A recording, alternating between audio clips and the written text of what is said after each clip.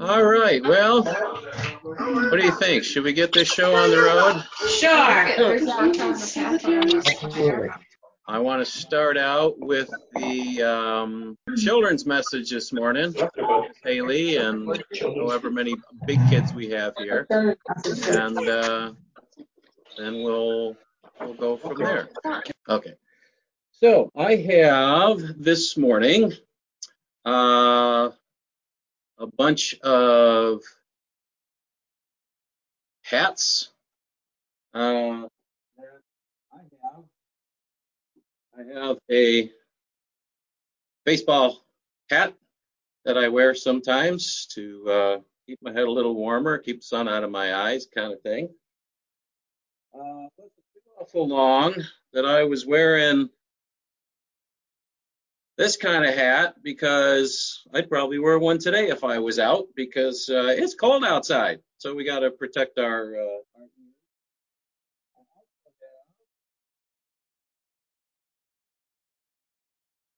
Oh wow, that's not catching the virtual. Wow, that looks really strange. Well, anyway, it's supposed to be cowboy hat. There we go. That I can wear to be a cowboy.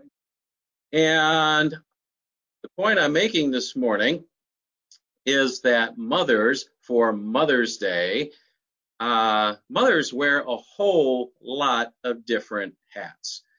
They just do so many things for us that we're thankful for. And I just want to run down a list of a few. I'll probably miss some here, but they can be to us an academic advisor, an accountant, an art director, an athletic director, a bookkeeper, a buyer, a CEO, a coach, a daycare teacher, a dietitian, an event planner, an executive housekeeper, facilities director, groundskeeper, interior designer, janitor, judge, laundry manager, life coach, nurse or doctor, photographer, psychologist, tailor, and teacher, among other things. There's a website out that's salary.com, and they put all these things in together that moms do, and they came up with a figure.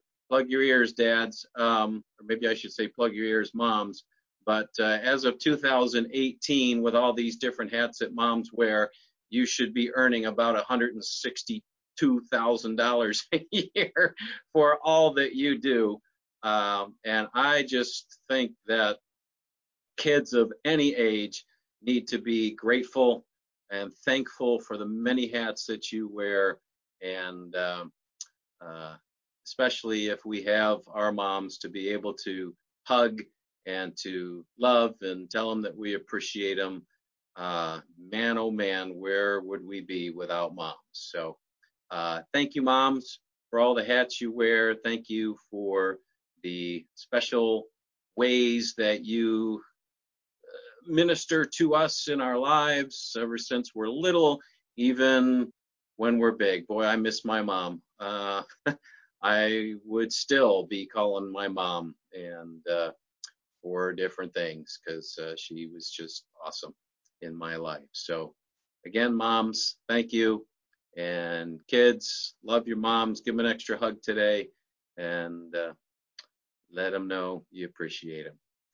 And now I want to, if I can, play a video for you.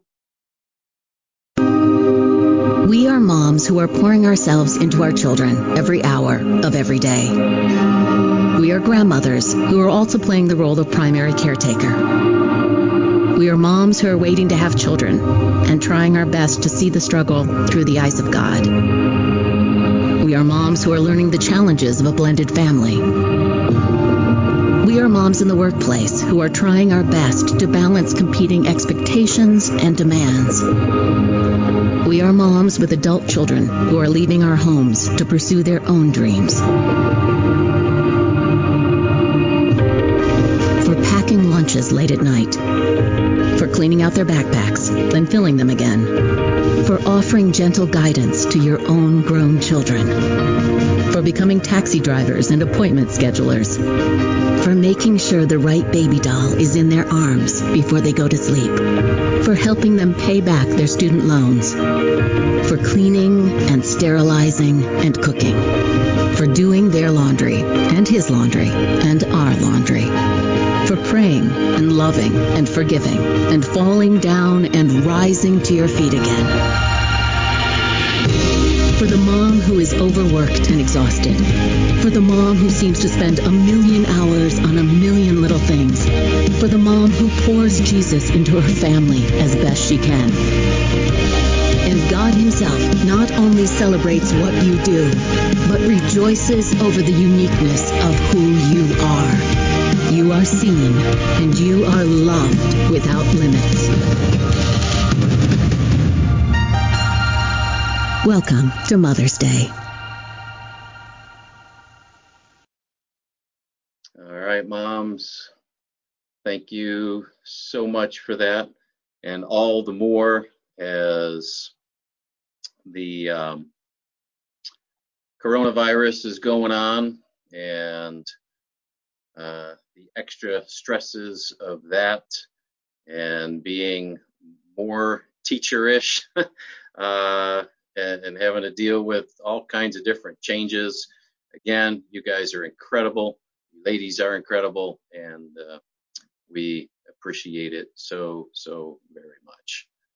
You're loved, you're thought of today and every day, hopefully. Just want to honor you in a special way today.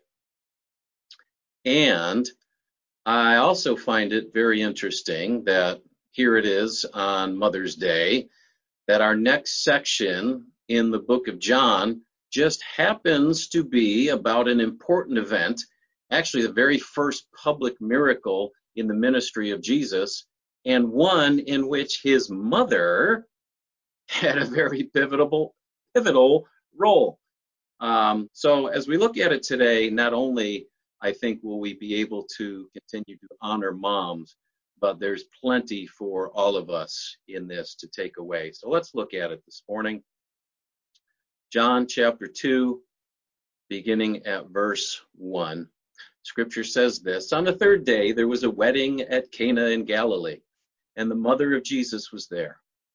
Jesus also was invited to the wedding with his disciples. When the wine ran out, the mother of Jesus said to him, "They have no wine."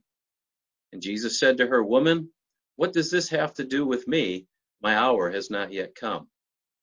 And his mother said to his servants, "Do whatever he tells you." Now there were 6 stone water jars there for the Jewish rites of purification, each holding 20 or 30 gallons. Jesus said to the servants, "Fill the jars with water." And they filled them to the brim. And he said to them, "Now draw out some and take it to the master of the feast." So they took it. When the master of the feast tasted the water, now become wine, did not know where it came from, though the servants who had drawn the water knew, the master of the feast called the bridegroom and said to him, "Everyone serves the good wine first, and when people have drunk freely, then the poor wine.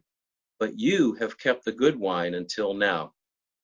This, the first of his signs, Jesus did at Cana of Galilee, and manifested his glory, and his disciples believed in him.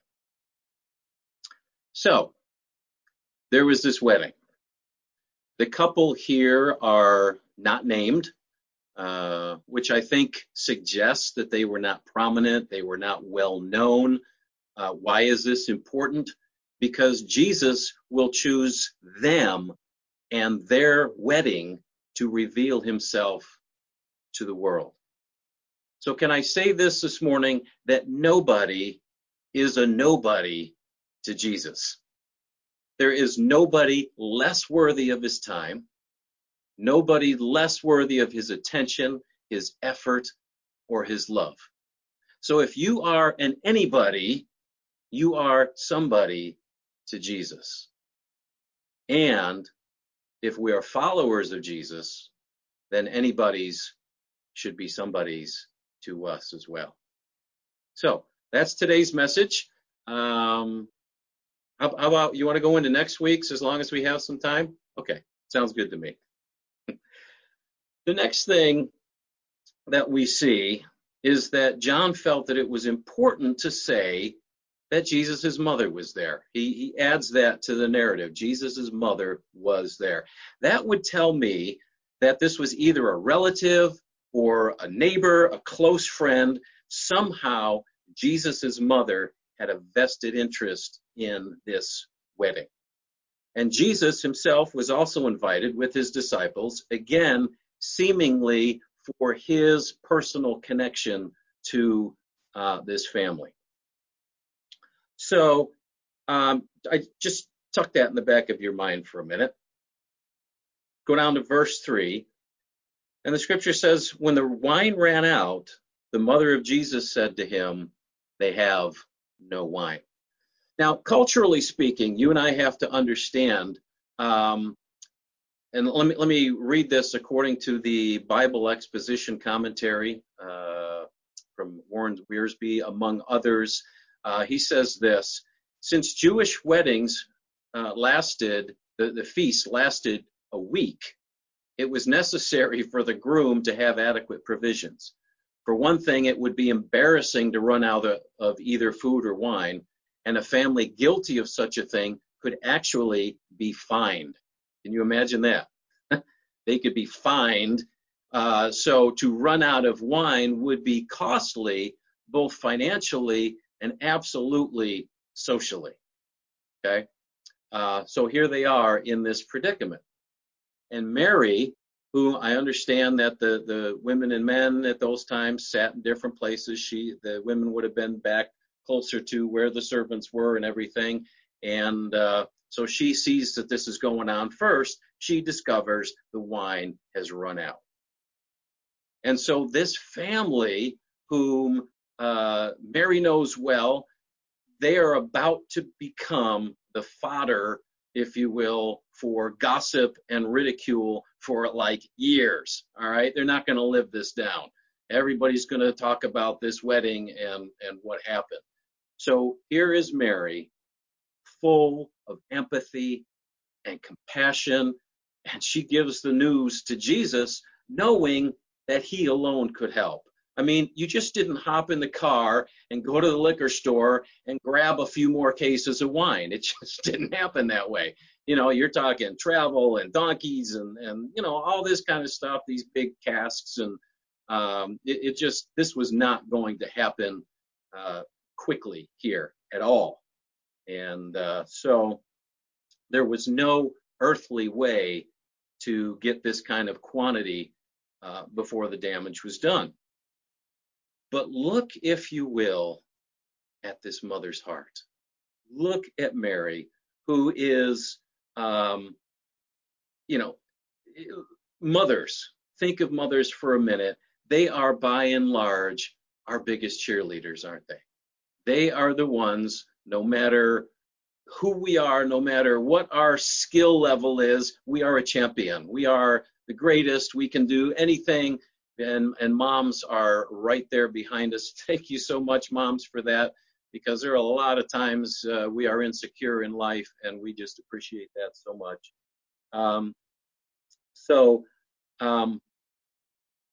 Mary knows who Jesus is, right?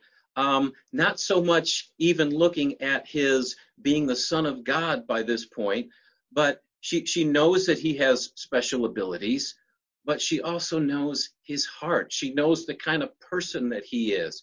And so she comes to him knowing that he is going to be full of compassion. He is going to want to do something to help this family.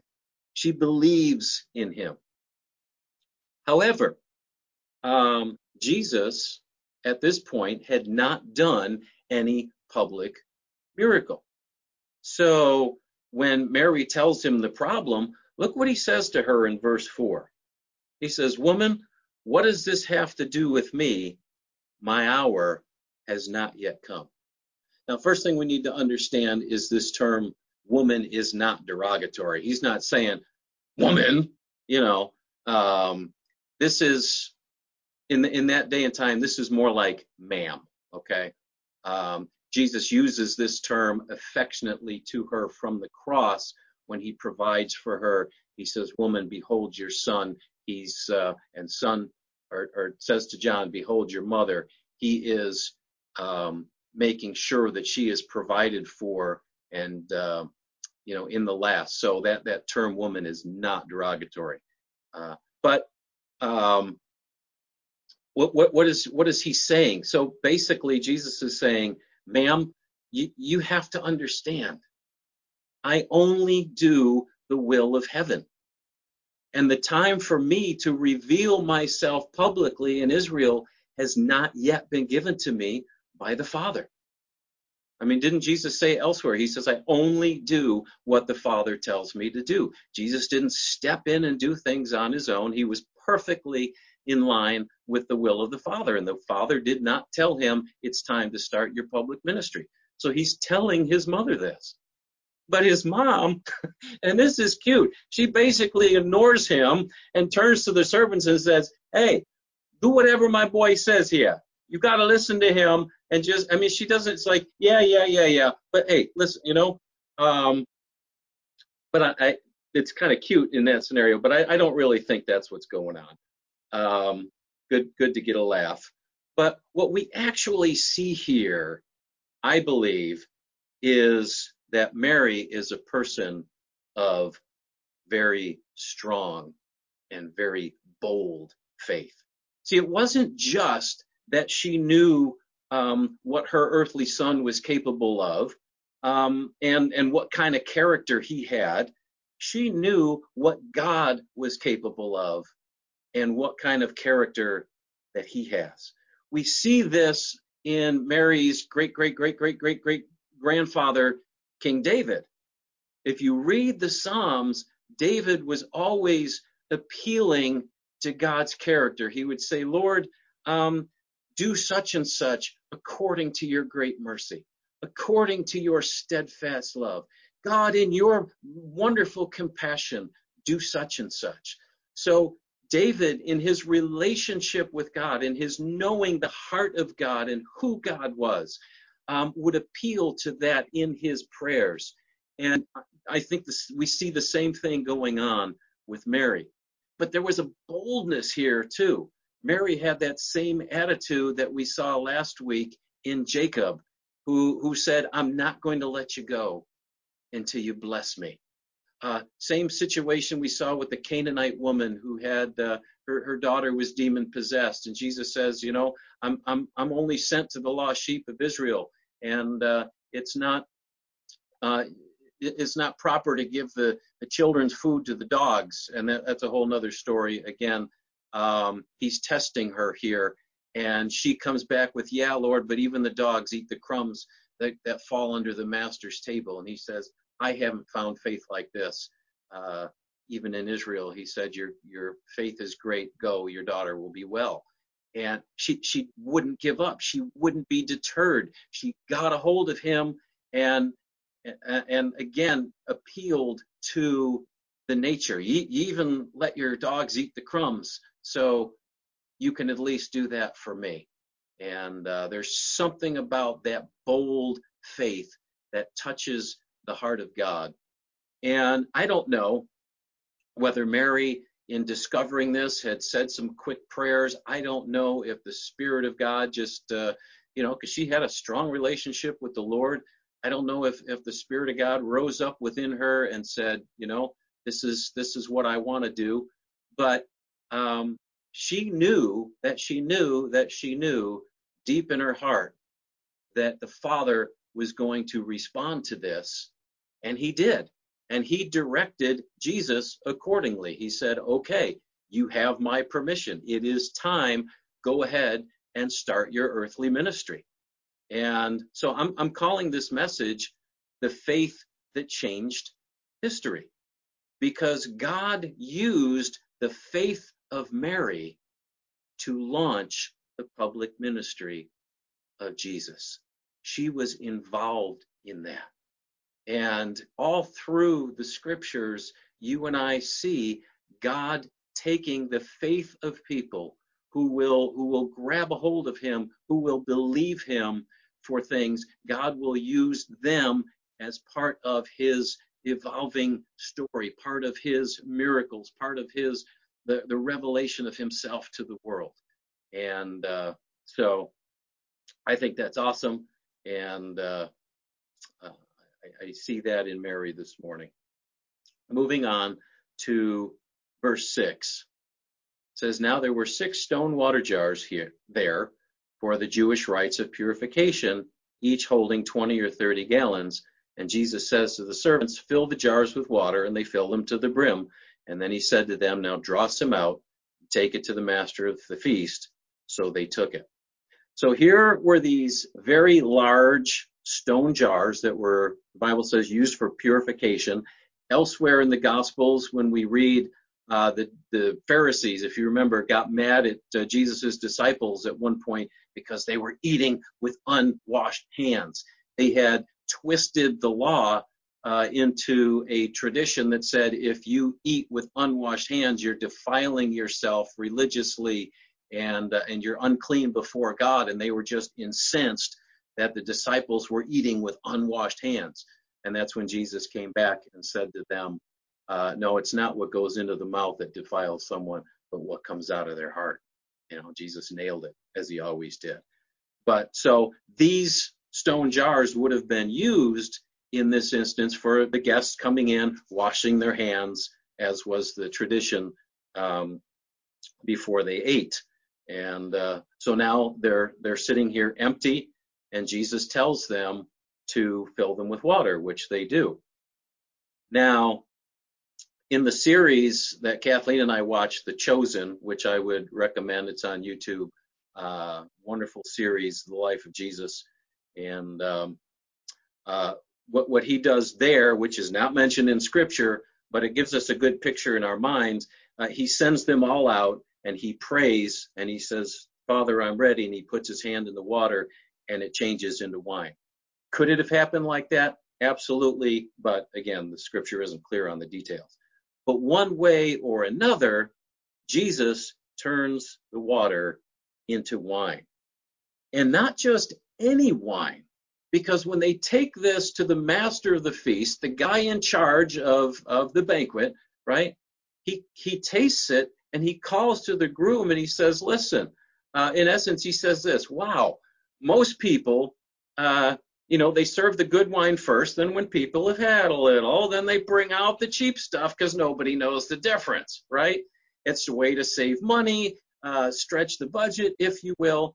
But you guys, I don't get it. You wait till now to bring out the good stuff, the best wine. So this is a big thing here.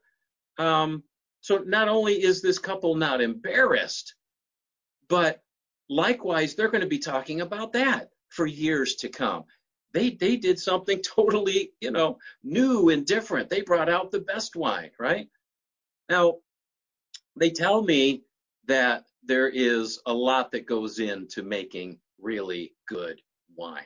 You've got exceptional fruit, the grapes itself, the aging, the temperature, what you store it in. In those days, they had different spices that they would put in to add a little flavor to the mix and all that kind of thing.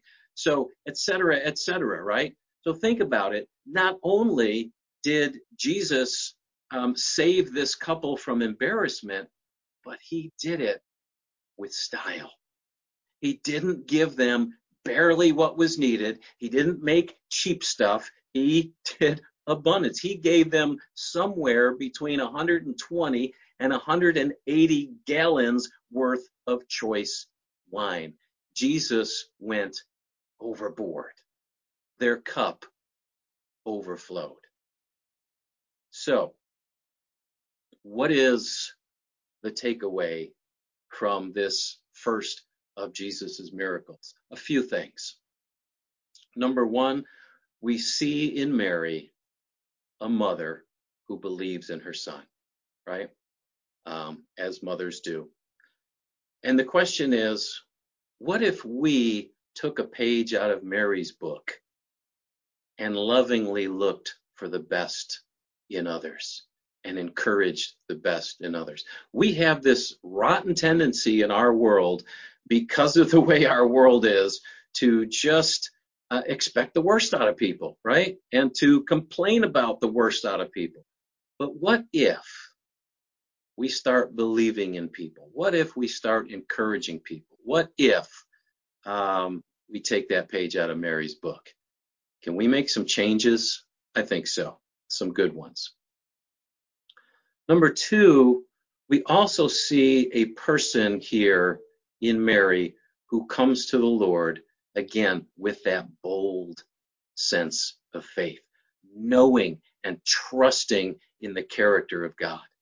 And that is a knowledge and a faith that is built from relationship and from experience. She'd known the Lord. He came to her, chose her because of who she was in her heart, and chose her to bear the Son of God. And she has walked with God, these many years. She knows who he is. She knows what he's capable of. The miracle that he did in her life, which could have been embarrassing for her, being pregnant out of wedlock and the whole deal, she knows who God is. And she reaches to that, and she expects God to do great things. So that's a knowledge and a faith that you and I don't just flip a switch.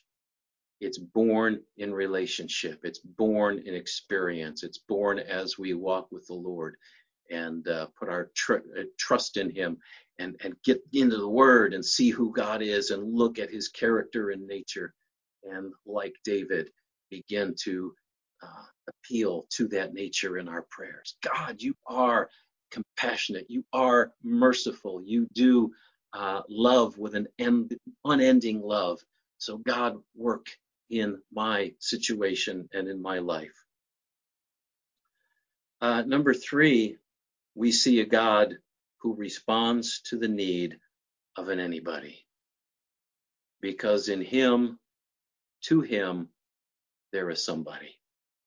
So today, if you take anything away from this miracle to this unnamed couple, if you're an anybody, you're a somebody with God.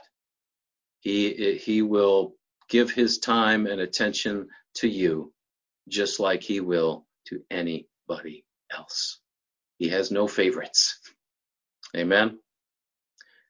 And finally, look how God responds here. Not with the bare minimum, but with abundance.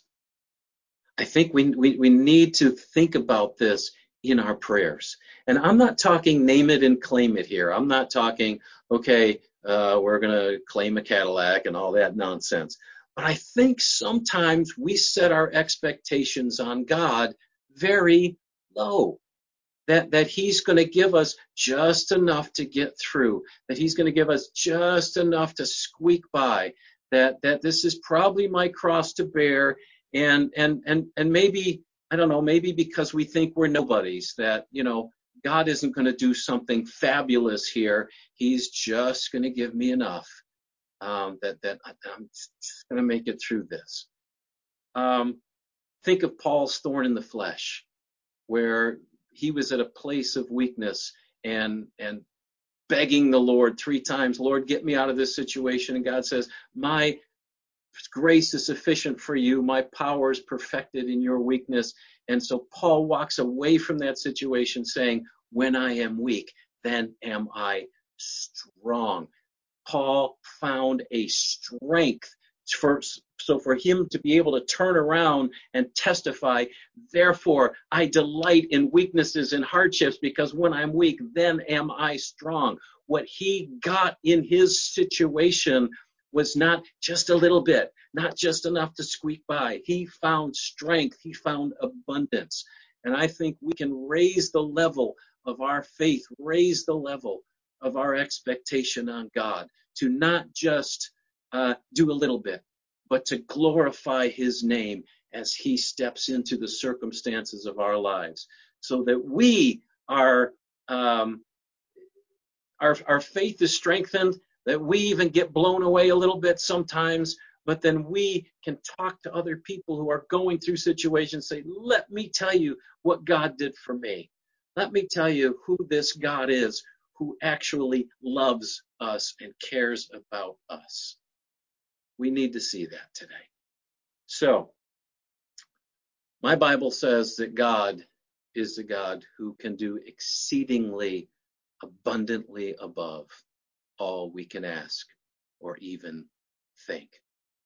So let's do that. Let's raise our level of expectation.